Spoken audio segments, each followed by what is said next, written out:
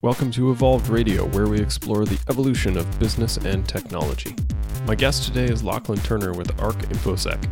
Lachlan is a cybersecurity expert who has worked for Australia Defence Signals Directorate and now runs his own consulting practice focusing on common criteria certification. We chat about the evolution of cybersecurity, how has it come to be such a common thing in our day-to-day lives, what are the threats, and how can people and businesses protect themselves. I apologize in advance as I had a small issue with echo in my audio. I've tried to minimize it as best I can so it doesn't distract from the conversation. Appreciate your interest today and I hope you enjoy the discussion. So here we go. Welcome, Lachlan. You're with ARC InfoSec and you founded a security company. You want to tell us a bit about the background, your history, and how you started ARC InfoSec? Absolutely. Yeah. Well, Todd, thanks for having me.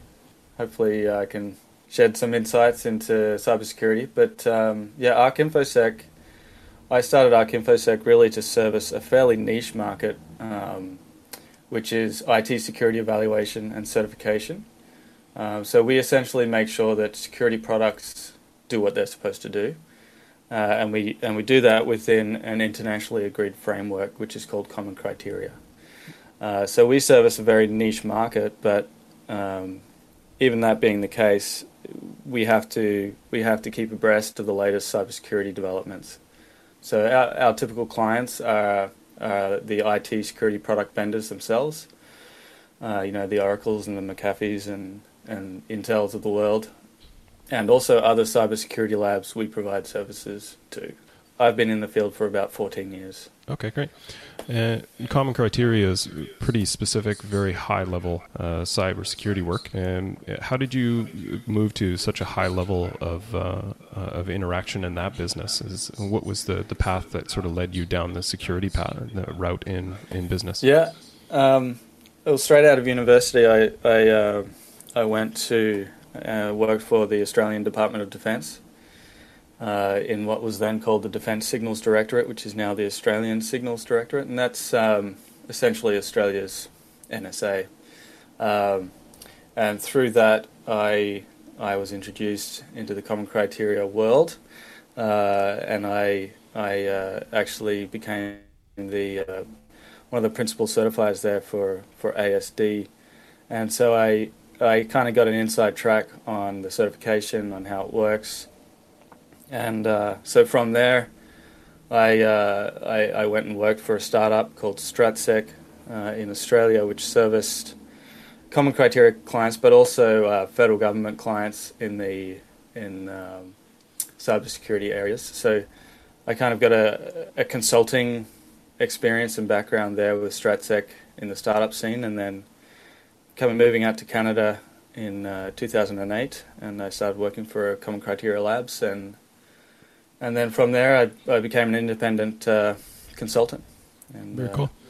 Yeah. So cybersecurity is obviously a hot topic for a lot of people. Gets a lot of pop culture awareness with the revelations from WikiLeaks and Snowden, and definitely brought a lot more of a public awareness around security. Obviously, it's security around computers and cyber systems and the internet have always been present. Why do you think it is such a hot topic lately? Why is there an interest now in the public mind that wasn't there before? Yeah, definitely the media attention, and the high-profile hacks that are starting to come out now, the Target hacks and Sony, Home Depot, but really it's all I think because our lives are now more increasingly online, and business is online. We're so interconnected. It's just a reflection of our lives and how business has evolved, and the criminal element has basically followed the trend.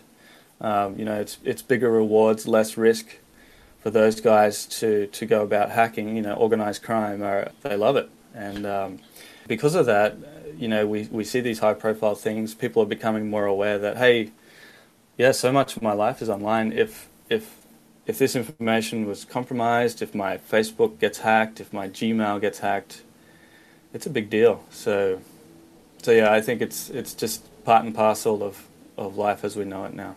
Yeah, you mentioned the mafia connection. That's something that I often hear as a driver for that business. Is there a lot of truth to that? That a lot of the hacks come out of a lot of former Soviet mafia connections, and they're just seeing this as a business opportunity?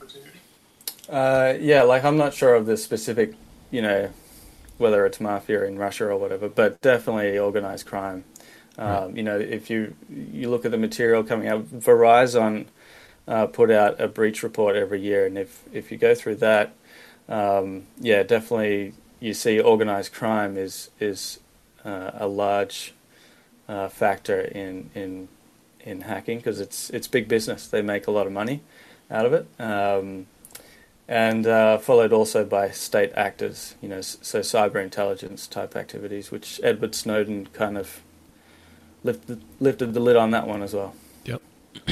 I've heard estimates that the hacking industry and cybersecurity breaches and the revenue generated from that is estimated to approach $20 billion. Is that similar to what you've heard? Yeah, I'd have to check my latest reading of the report, but yeah, I mean, I wouldn't be surprised if it's up in that realm. And a lot of times too, it's hard to quantify, so that kind of can muddy the water a little bit in terms of you know, we don't really have a good handle on how serious a problem it is because a lot of it's yeah, you kind of hear numbers through, but some of the research indicates that we haven't really quantified it very well, but we know it's a big issue. Yeah, and is that, I would imagine that's because businesses are often shy to suggest that they have been victim of a hack attack or that they've lost data because they don't want the public attention that would then draw. Is that often the case? Yeah, that's right, and not only that, but oftentimes businesses don't know they've been hacked, and you know. Generally, the way they find out is a customer or a partner or a policing agency, you know, FBI or RCMP, gets in touch with them and says, "Hey, we've noticed some of our data has been leaked online, or this and that," and that's how they find out. Generally, it's not through their own security kind of awareness. It's them being notified by others. Yeah, I definitely saw that. I've managed a security practice in the past, and one of the groups focused on SIAM and traffic monitoring. And we were often very shocked to be able to show the level of activity that happened and data packets being sent overseas to places that they really shouldn't have been, and the how long those infections or those that malware had been there was kind of anyone's guess. It was often very eye-opening for people to realize that this is not something that they're defending against. It's that they're completely oblivious to the fact that it's already there. Yeah, exactly. Yeah, exactly, and that's a good question for a business to ask: is how would I know? Right. Yeah. Yeah. Until the RCMP or the FBI shows up, I guess you probably wouldn't, unless you're consulting with some folks that might be able to expose the under the covers for you in that, I guess. Exactly. Yeah. So is this somehow more important than it was before? Is it that the attacks are becoming more sophisticated, that they're more prevalent? Is there, because there's a market draw for this, is that increasing the number of attacks, or is this just something that we've all of a sudden become more aware of? Yeah, I think it's a combination of both of those things. The risks have grown because of our move towards the cloud and online and interconnectedness. The stakes are higher. Businesses rely on their online presence for pretty much every aspect of business, finance, HR, management, operations, you name it. The stakes are higher. Awareness is now higher because you have this high-profile media attention. Executives are losing their jobs.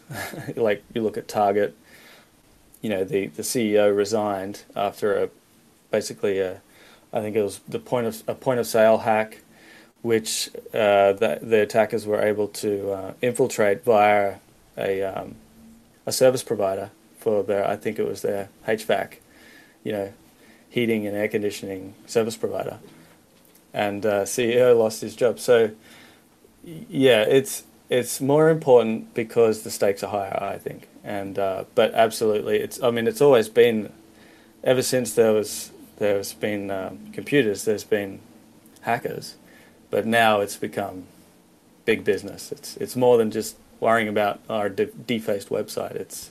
There's some serious impacts. And that's sort of what I found in my travels as well, as what I suggest to people as I chat with them about security, is that in the old days it was about notoriety, and your icons would start dancing and letters appear on the screen with the person that hacked you, and it was about sort of getting that visibility and almost like a ha-ha.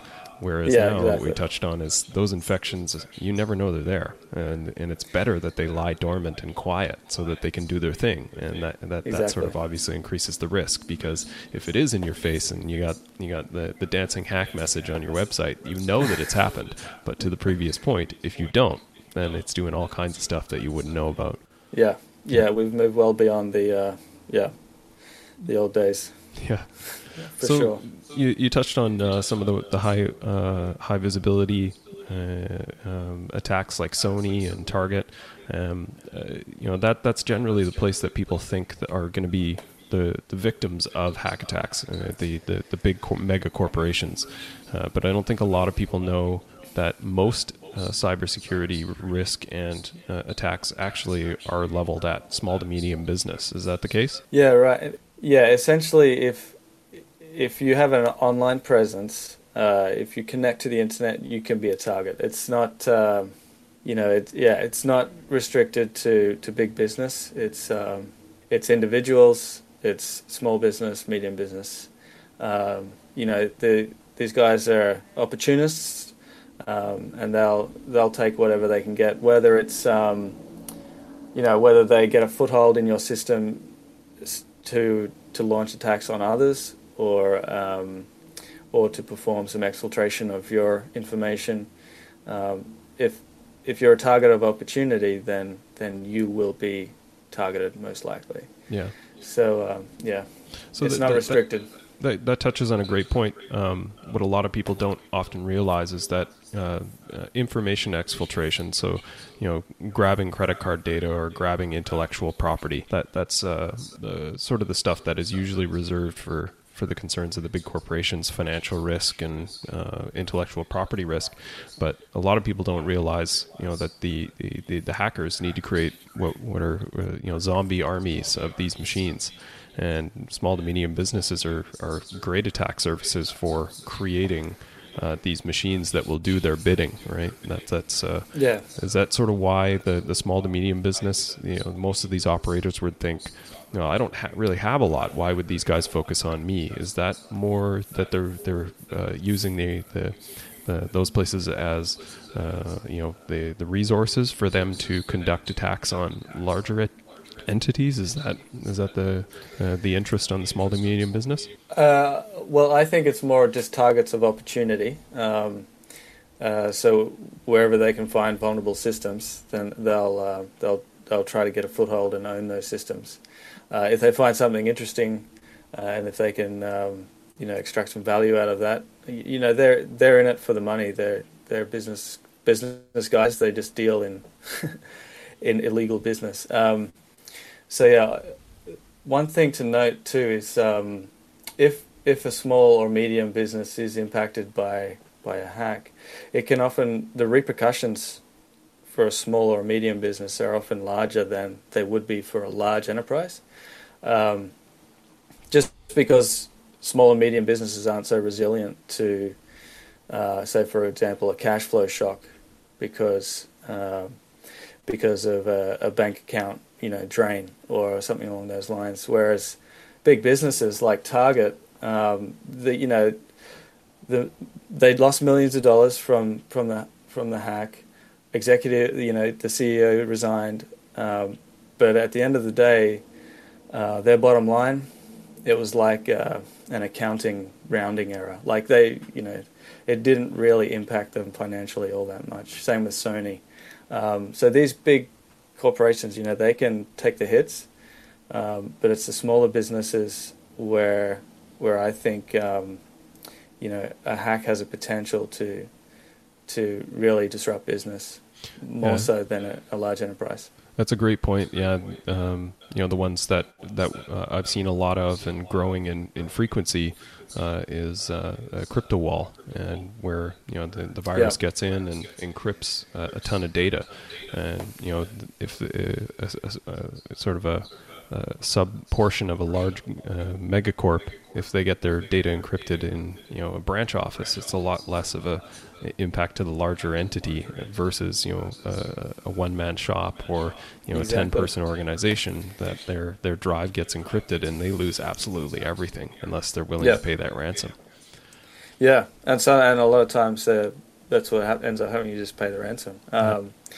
Hopefully you have a good backup strategy, and that mitigates that. But yeah, I mean, and also too, small and medium businesses, they hold a lot of what we call PII, or personally identified information. Like you think about lawyers or accountants or doctors, there's especially lawyers and accountants. That's a treasure trove of personal information that is valuable to criminals because it allows identity theft, which is big business. It enables the establishment of false identities to take out loans and get credit cards and all sorts of things. So right, if you take a look at your business and you ask yourself what information am I holding, and would this be valuable to a criminal, then that helps you understand maybe some of the level of risk that you face. Right. So it touches on an interesting point. You said that they're opportunists and largely they're business operators. The cybersecurity is just their business. Kind of lends itself to a story that I heard that some of the groups that are operating the receiving end for the crypto wall attacks actually have help desks, so that people can connect with the hackers that have hacked them in order to walk them through the instructions of how to go get bitcoins and pay the ransom. It's kind of really a counterintuitive thing to happen, that they're providing us a level of service that you would think of as a customer, not as the victim of crime. Yeah. I mean, they're sophisticated operations, absolutely. They're a business just like any other. And one thing that really complicates any kind of legal ramifications for them is because it's all cross-border, it's all cross-jurisdictional.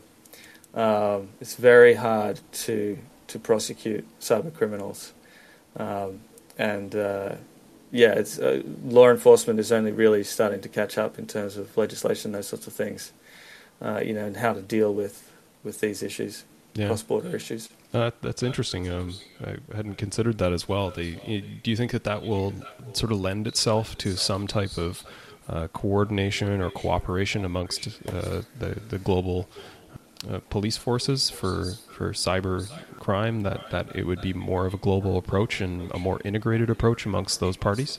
Yeah, absolutely. And that's happening now. There's there's definitely efforts to share much more information, because otherwise these actors can operate with impunity. So I mean, I'm not too close to the law enforcement industry, but from what I read in the industry materials and news articles, you'll often see cooperation between different agencies and different countries in order to apprehend high profile actors, but they're really only, it's a drop in the ocean, right, compared to what's actually happening.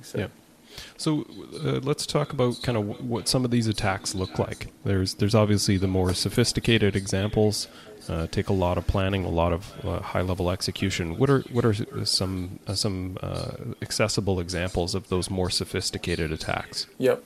So each attack, whether it's simple or complex, follows a fairly set number of phases, and those are reconnaissance. So that's reconnaissance can be as complicated or as simple as sending out mass emails, which we'll talk about, phishing, or focused, dedicated reconnaissance on a business to find out individuals and systems in place, and those, it can be really targeted or it can be spread. But once the recon phase is over, then there's some kind of delivery of what you would call like a cyber weapon or an exploit, or leveraging a vulnerability. But there's some kind of delivery mechanism to get the exploit, if you like, to the target. So whether that's sending an email, dropping a USB in a conference pack or in a car park or something like that, whether it's from visiting a website, there's some kind of delivery mechanism to drop an exploit onto the target system. Once the exploit then executes, usually there's like a phone home, or in the industry you call it command and control. Basically, you backdoor the system and you provide some kind of mechanism to phone home, and then at that point, it'll either just do what it's going to do, start sending information back, or that will then lead to more exploits being loaded to the system, and so the attackers can gain deeper access into the organization or the system. But an example of a simple attack would be phishing emails, which we've probably all seen examples of. I got one in my junk mail today. Click here to buy watches. So clicking on that link would likely take me to a place that sold watches, but in the background it may also take me to a malicious website that would download some malicious code, which would be the exploit part, and from that point on, it follows the standard progression. So phishing is very common. Another one you'll see is scanned image attached.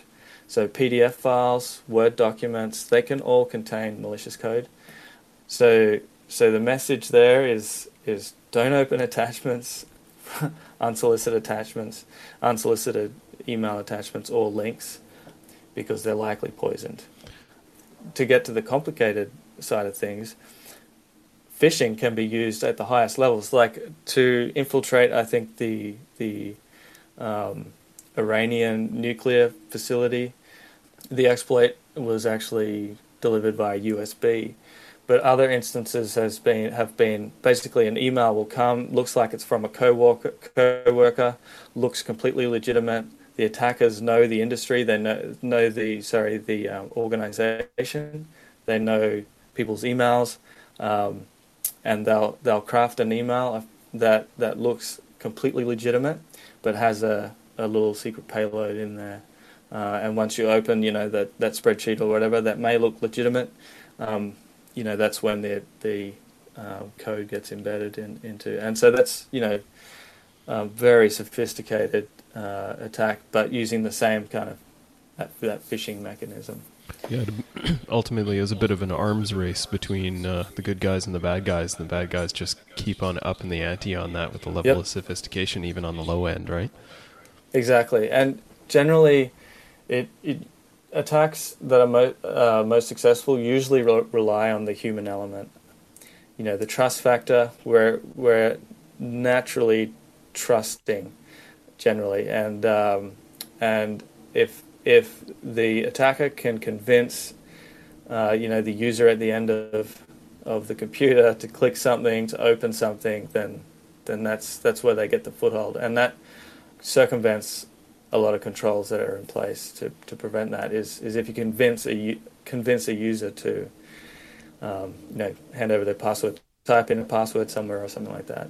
Yeah, so that's the social engineering piece that you hear a lot about. Yeah. This is often the weakest link. You can build all the secure systems that you want, but if you call someone and convince them that you're somebody that needs their password in order to do something for them, like even to protect them against an attack, saying, we've detected something wrong with your system, I need your password to log into your machine and check something. A lot of people will willingly give that. And that's common. Yeah, that's very common. It's just to target the user. Yeah. So there's a lot of effort in mature security-focused organizations. A lot of effort is put on to awareness and securing the user, as opposed to just technical controls. Great. So that's a great segue as well. We wanted to talk a bit about this is an issue, and everyone sees it and is aware of it.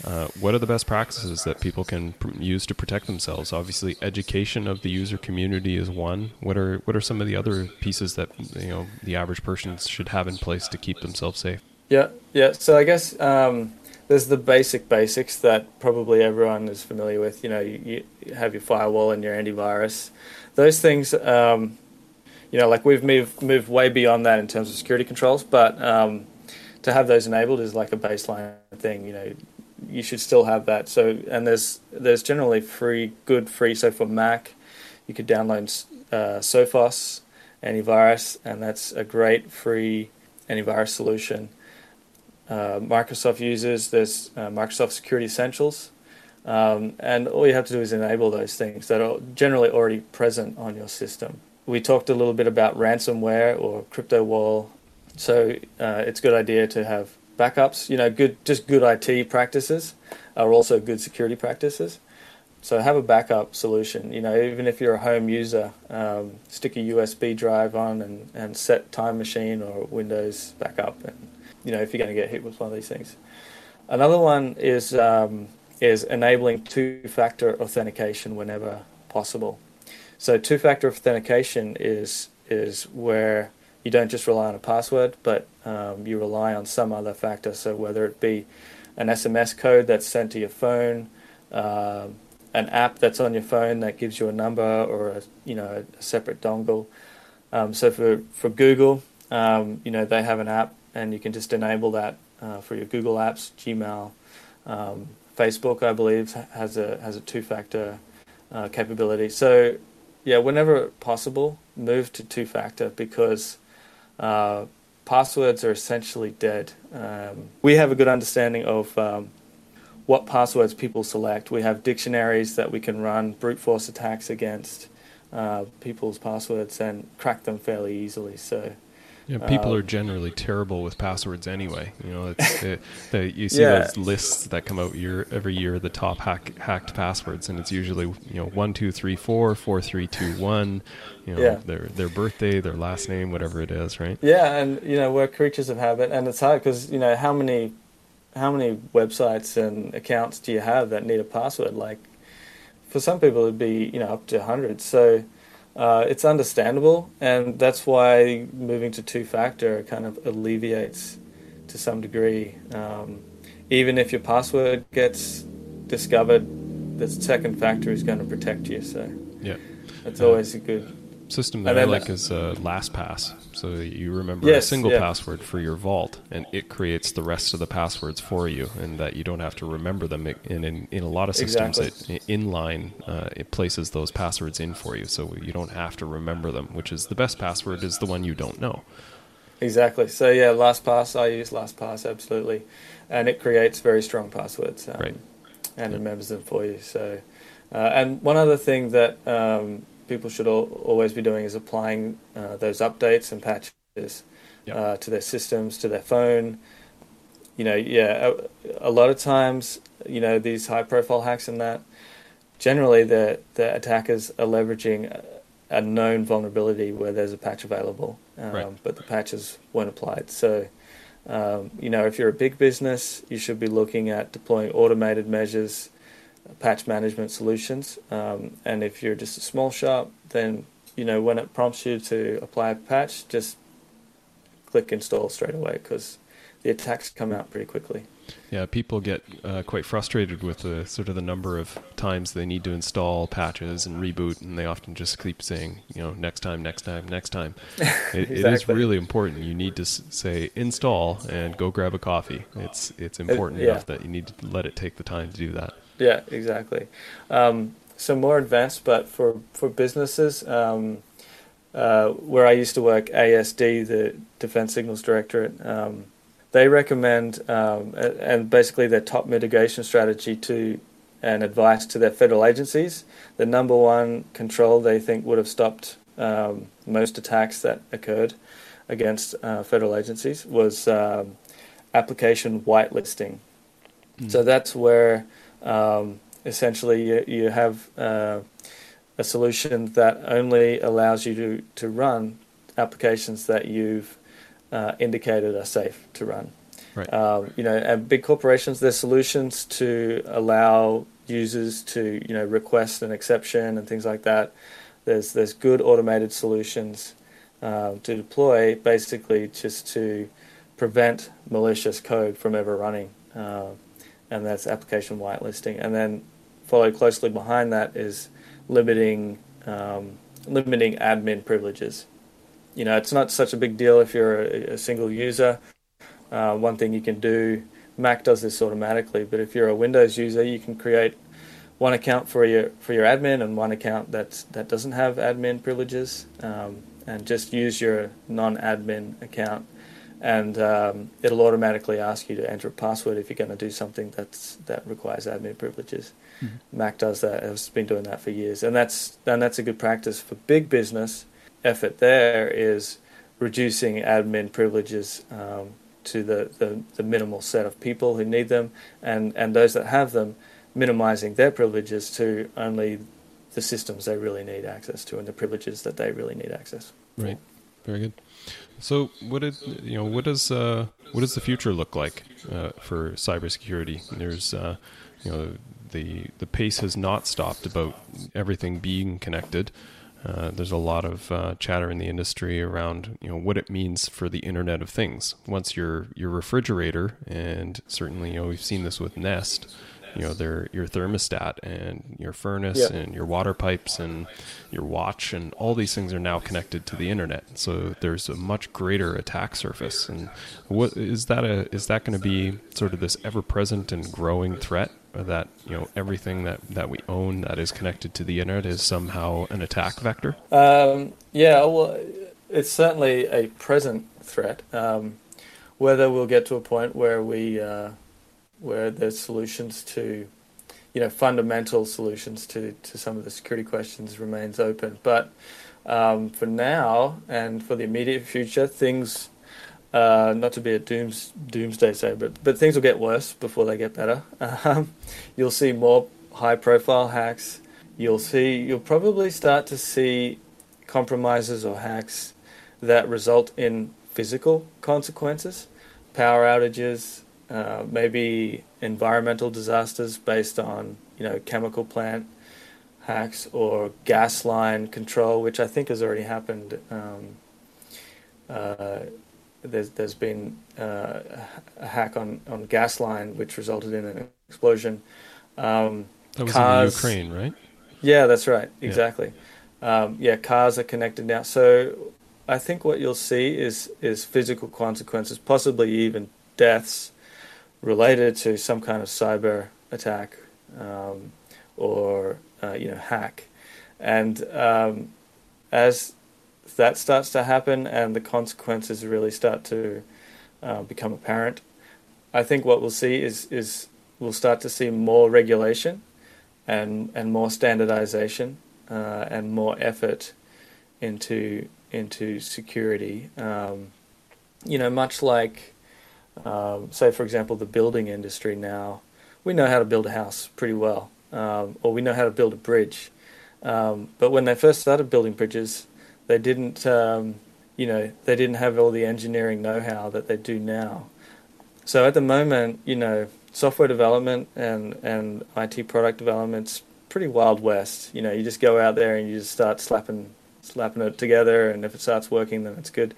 As far as security, what we need to be doing is is baking it in from the start, and we need, and there's work being done. Like we need to have some better solutions for developers to develop secure. And I think that's where the industry will head. Is more. It'll become more stabilized, and we'll understand more about how to build secure systems. But it'll be a long time before we can replace all the current infrastructure and so the Internet of Things as it is now, big attack vector for sure. Yep. Another one that's getting a lot of awareness right now is around cryptography, and whether or not governments should have access and backdoors for encryption for investigation and enforcement purposes. And there's obviously a lot of nuance to this that people that are not aware of the technical issues seem to be able to choose sides very quickly. And I saw an interesting argument from one government official said, there's not a lock anywhere in North America that people wouldn't be able to open for us under a warrant, and that somehow doesn't seem to apply to electronic devices yet, and that's a pretty huge concern for governments and for law enforcement. But the implications of creating those backdoors are massive. Do you want to give your thoughts on the current fight between the FBI and Apple and the growing tension between law enforcement and technology? Yeah, that's a great question, and one that probably thinkers who have thought about it more than I have better answers. But yeah, I mean, as with anything, how do you balance that need for privacy with this desire for security, and in terms of security for nations, for people against certain threat vectors. So, I really don't know what the answer is. I know it is hard to have a backdoor that only once you have a backdoor, it's hard to stop others getting in. And so I think there needs to be some more research done into technical solutions that could work, and I think ultimately it will come down to people's, like, now that people are understanding and becoming more aware of exactly how much access the government can have over their personal information. With Edward Snowden lifting the lid on NSA's activities to a large degree, it'll come down to people's appetite of whether they want their privacy to remain intact or whether they are happy for security services to have the ability to get access to their devices and systems. And only time will tell which side of the line, which way the politics goes on that one. Yeah, it's certainly not a black and white issue, that's for sure. Yeah, not at all. Okay, that's I think a good capture for now. Appreciate your time, Lachlan. Thanks for joining us, and stay safe out there on the world of the internet. Thanks, Todd. Okay, take care.